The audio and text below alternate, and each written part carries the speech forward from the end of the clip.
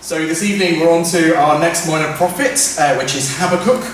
And Habakkuk really probably best summed up in terms of an introduction as the word probably. Because we don't know much about Habakkuk. Best guess is that he was a prophet by profession rather than someone like Amos, who we saw last time was a shepherd by trade. He probably lived in the southern kingdom of Judah. There's no mention made here of the northern kingdom. He probably lived in the run-up to the exile into Babylon, and probably under the time of a not-so-good king, maybe Jehoiachin. What is clear, though, and is not a probably, is that he looks at his nation, and he isn't happy. He looks around, and he doesn't like what he sees. And he wants to know why God isn't doing anything. He wants to know why God isn't stepping in like he did in the olden days and stopping the mess that he's seeing all around him. And the book really is Habakkuk crying out to God for answers. And amazingly, in the book of Habakkuk, God answers his questions. So the book sort of functions like a Q&A in that way. Question, answer, and then sort of closing in prayer. That's really the way that the book goes. And that's the structure that we're going to follow this evening. So we're going to go through the message as we go through. So Q&A part 1, why don't you act? I'll just read to you the first 4 verses of the book. The oracle that Habakkuk the prophet saw. O Lord, how long shall I cry for help, and you will not hear? Or cry to you violence, and you will not save? Why do you make me see iniquity? And why do you idly look at wrong? Destruction and violence are before me. Strife and contention arise. So the law is paralysed, and justice never goes forth. For the wicked surround the righteous, so justice goes forth perverted. Habakkuk looks at the world around him, looks at the nation around him, and he sees violence. Violence comes up 6 times in the opening 2 chapters. He lives in a world where destruction and violence have become the norm. The courts at the city gate, they don't seem to do anything about it. The land is sinking into a violent pit where mob rule is the only rule that counts. And the prophet is crying out to God, asking, why? How could you let this happen? And we can associate with those feelings, can't we? We are blessed in our country by wonderful things like police officers, and laws that, at least in theory, seem to deal with these sorts of things. But we know the realities of this. I looked at some statistics this week just to get an idea. But for example, nearly 1 in 10 women over the age of 16 was subject to some form of domestic abuse last year. There were nearly 1 million violent crime incidents reported last year in the UK. 1 million. There's only 70 million people in the country. And I mean, just look at the news globally. Look at what's happening in the Middle East. Look what's happening in Ukraine. In all these war-torn lands, as Rose mentioned this morning, we don't even get places like Niger mentioned so much on the news. What about the unborn? 200,000 babies were aborted in the UK last year, and 73 million worldwide. That's more than the population of the UK every year, and they're disproportionately baby girls. And when we look at a situation like that, when we think about it, I mean, often we try not to think about it, don't we? But we're left with the same questions that Habakkuk is asking. Why? Why, Lord? How long until you act? How can you just sit idly by and watch this happen? What is going on? When are you going to hear our pleas for justice? When are you going to step in and save? And I'm sure most of us have had those thoughts, those sorts of prayers in our lives. It might not just be national and global things, it might be more personal injustice. With stats like the ones that I've just read, there'll be people in this room that have been affected by those things. Habakkuk, though, is in a very privileged position, in that he gets a direct answer from God. We don't all get that, do we? We don't get God telling us exactly why things are happening. But here, he speaks to Habakkuk, and it does give us some insight into our own situation in the world. And God's answer to Habakkuk is that judgment is coming. Judgment is coming. We see that in verses 5 and 6 of chapter 1. Look among the nations and see. Wonder and be astounded, for I am going to do a work in your days that you would not believe if told. For behold, I am raising up the Chaldeans, that bitter and hasty nation, who march through the breadth of the earth to seize dwellings not their own. God is sending the Chaldeans or Chaldeans or Babylonians, whatever you want to call them, and he's going to use them to bring judgment on this violent people.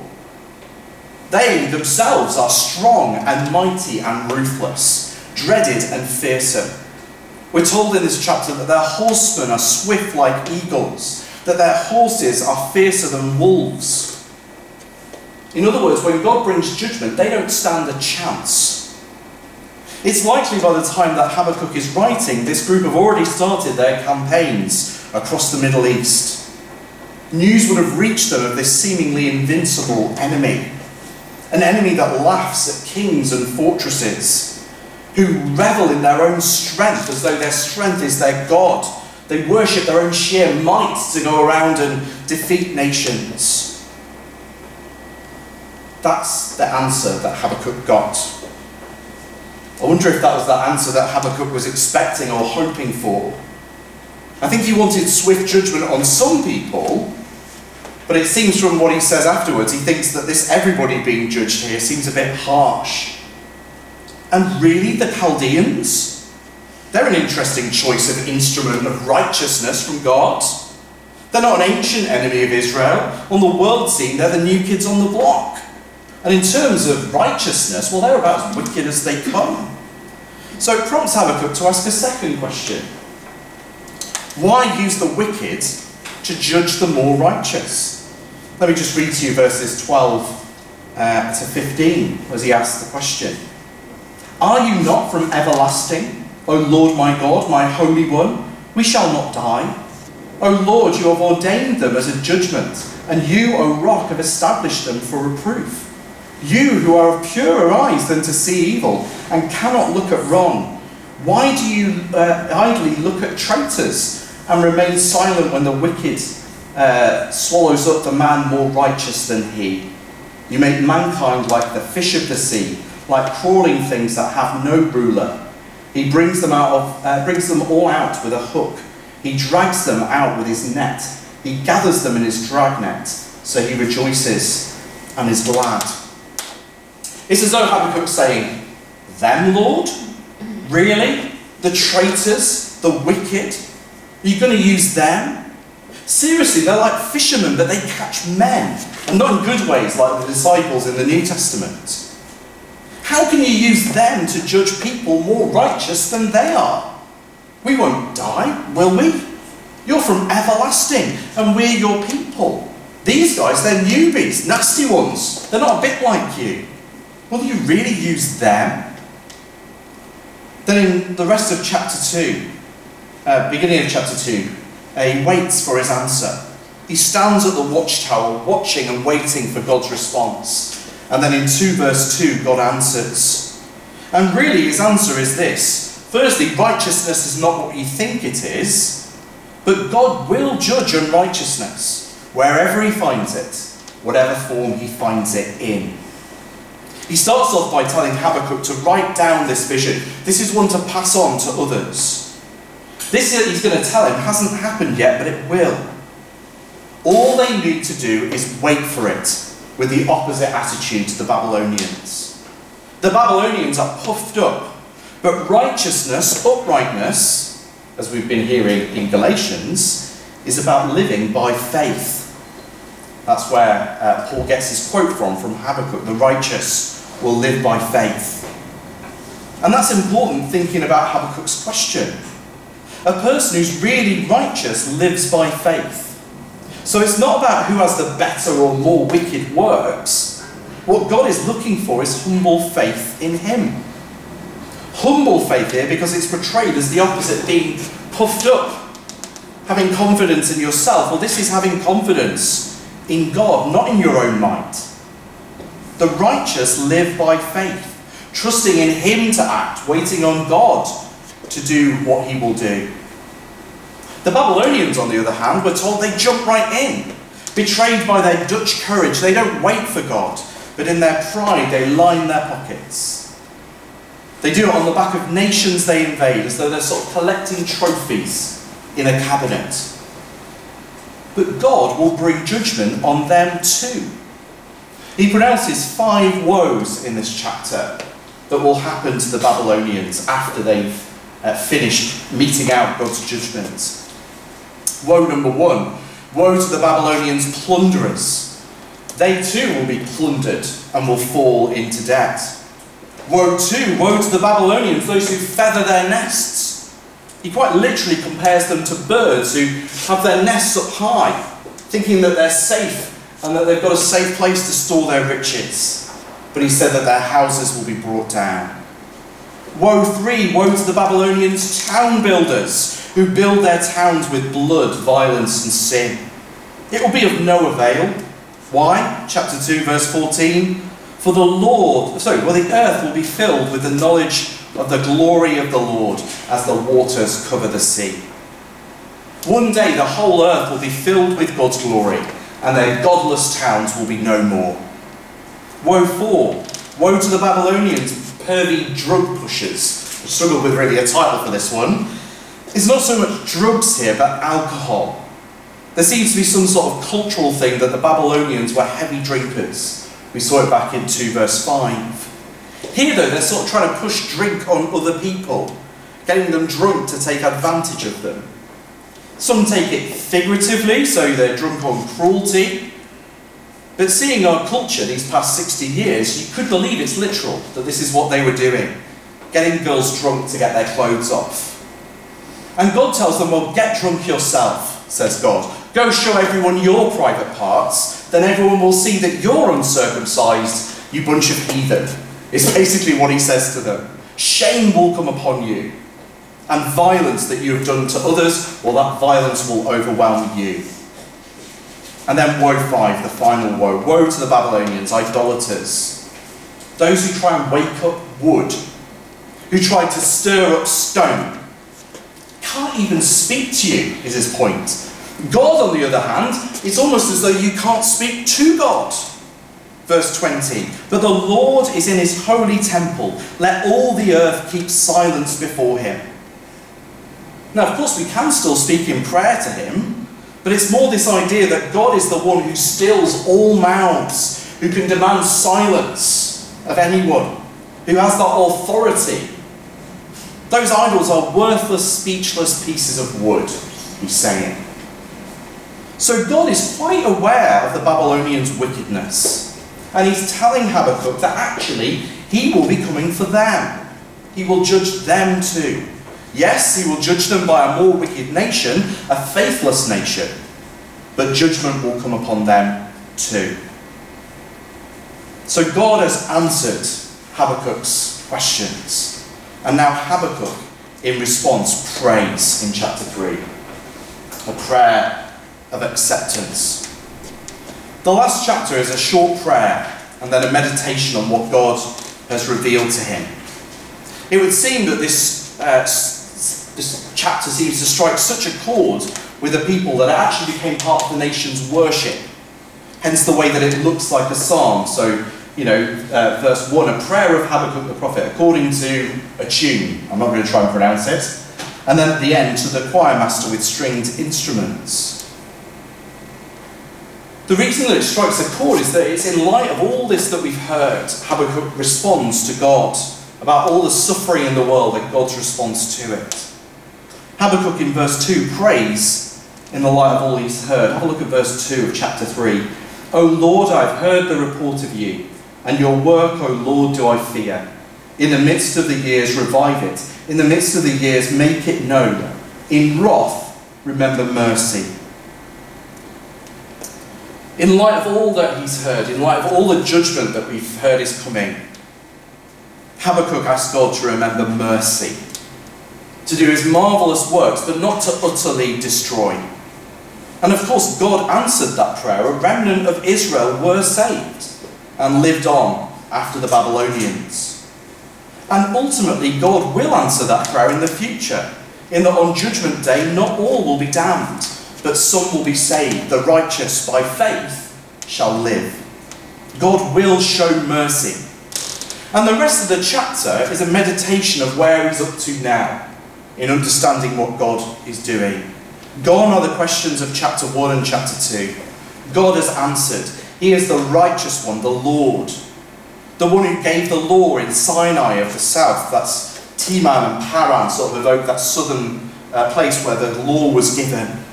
The time when lightning flashed, when the earth shook. The time when his enemies were killed by plagues. The Lord rescued his people and brought them into the land, splitting the sea, splitting the rivers, causing the sun to stop in its place as he brought victory to his people through Joshua. He's reminded that the Lord rescues his people, and he knows that God will do it again. He will bring this down on the Babylonians. But as he understands this, verse 16, his body trembles, his lips quake. He becomes like Daniel, when Daniel hears about what's going to happen to the nations in the future. Daniel lays ill for several days. His face becomes pale and loses colour. Here, Habakkuk's legs tremble as he considers what is to come. And yet, he accepts that this is what God's will is. He accepts that this is God's plan. His plan for his own people to be judged, and then the nation that attacks them to be judged in turn. Instead of accusing God or trying to change God's mind, he decides to accept that God will bring justice to their enemies, even while they will face the suffering themselves. And that's what we see there in the second half of verse 16 onwards. Yet I will quietly wait for the day of trouble to come upon those who invade us, though the fig tree should not blossom, nor the fruit be on the vines, the produce of the olive fail, and the fields yield no food, the flock be cut off from the fold, and there be no herd in the stalls. Yet I will rejoice in the Lord. I will take joy in the God of my salvation. God the Lord is my strength. He makes my feet like the deer's. He makes me to tread on high places. You see, in light of what we've read before, God has told him that suffering is coming for his people. He knows that they will be judged. But Habakkuk chooses not to protest, but to accept the suffering that's coming. Even if the crops fail, even if all their animals die, even if everything goes wrong for them as a nation, yet he will choose to rejoice in the Lord. He will take joy in God, the one who lifts their heads, the one who is their strength. When every earthly prop gives way, he then is still our strength and stay. He knows that God is our solid rock, our refuge. He is the one in whom our joy is grounded, not all those other things that he's talking about. And that means that for us as well, when we look on the news and we see the horrific state of things, when we look at our lives and all we see is a big mess, we can come to the Lord. We can call out, "My Lord." We can call out, "How long, O Lord?" That's not wrong. But as we consider God's answer that he gave us in Christ, we, like Habakkuk, can come round to patiently waiting in the midst of the darkness. We can echo along with him our own circumstances. Though the fig tree should not blossom, nor that promotion I was hoping for happen, though my health and the health of those I love fail, and my holiday gets cancelled, and my bills pile up, and there be no money in the bank, yet I will rejoice in the Lord. I will take joy in the God of my salvation. And when we do that, we truly worship. We show the worth of the Lord. Because we're saying, though I have nothing else, only him, I have enough. And that shows the worth of God. Not so much when we rejoice in him and follow him in the good times, but when we do it in the bad times. When we say, along with Job in Job 13, "Though he slay me, I will hope in him." That shows God's worth, and Habakkuk sees that now. There's no probably here in these last chapters, is there? Though the fig tree should blossom, I probably will rejoice in the Lord. No, he's decided now, before this happens, that this is what he will do. He is resting in what God has revealed, and he knows that God will give him strength to wait for God's justice. And this evening we need to think, can we say the same? As we see the world around us in a mess, let's decide to find our joy in God, to rejoice in him. As we find our lives in difficult circumstances, let's decide that God will be our strength. And find our joy not in our circumstances, not in our own might and capacity to get through, but along with Habakkuk, in God, the Lord who is our strength. Let's pray. Father God, thank you that you were enough for Habakkuk. Father, thank you that even though he saw that his world would fall apart, Father, that his nation would be torn apart, yet he was able to wait quietly. Father, he was able to rejoice in you and find his strength in you. Father, we pray that you would do that for us too. Father, help us to be able to wait patiently for your justice and be able to rejoice in you, even in the hard times. And we ask this in Jesus' name. Amen. Amen.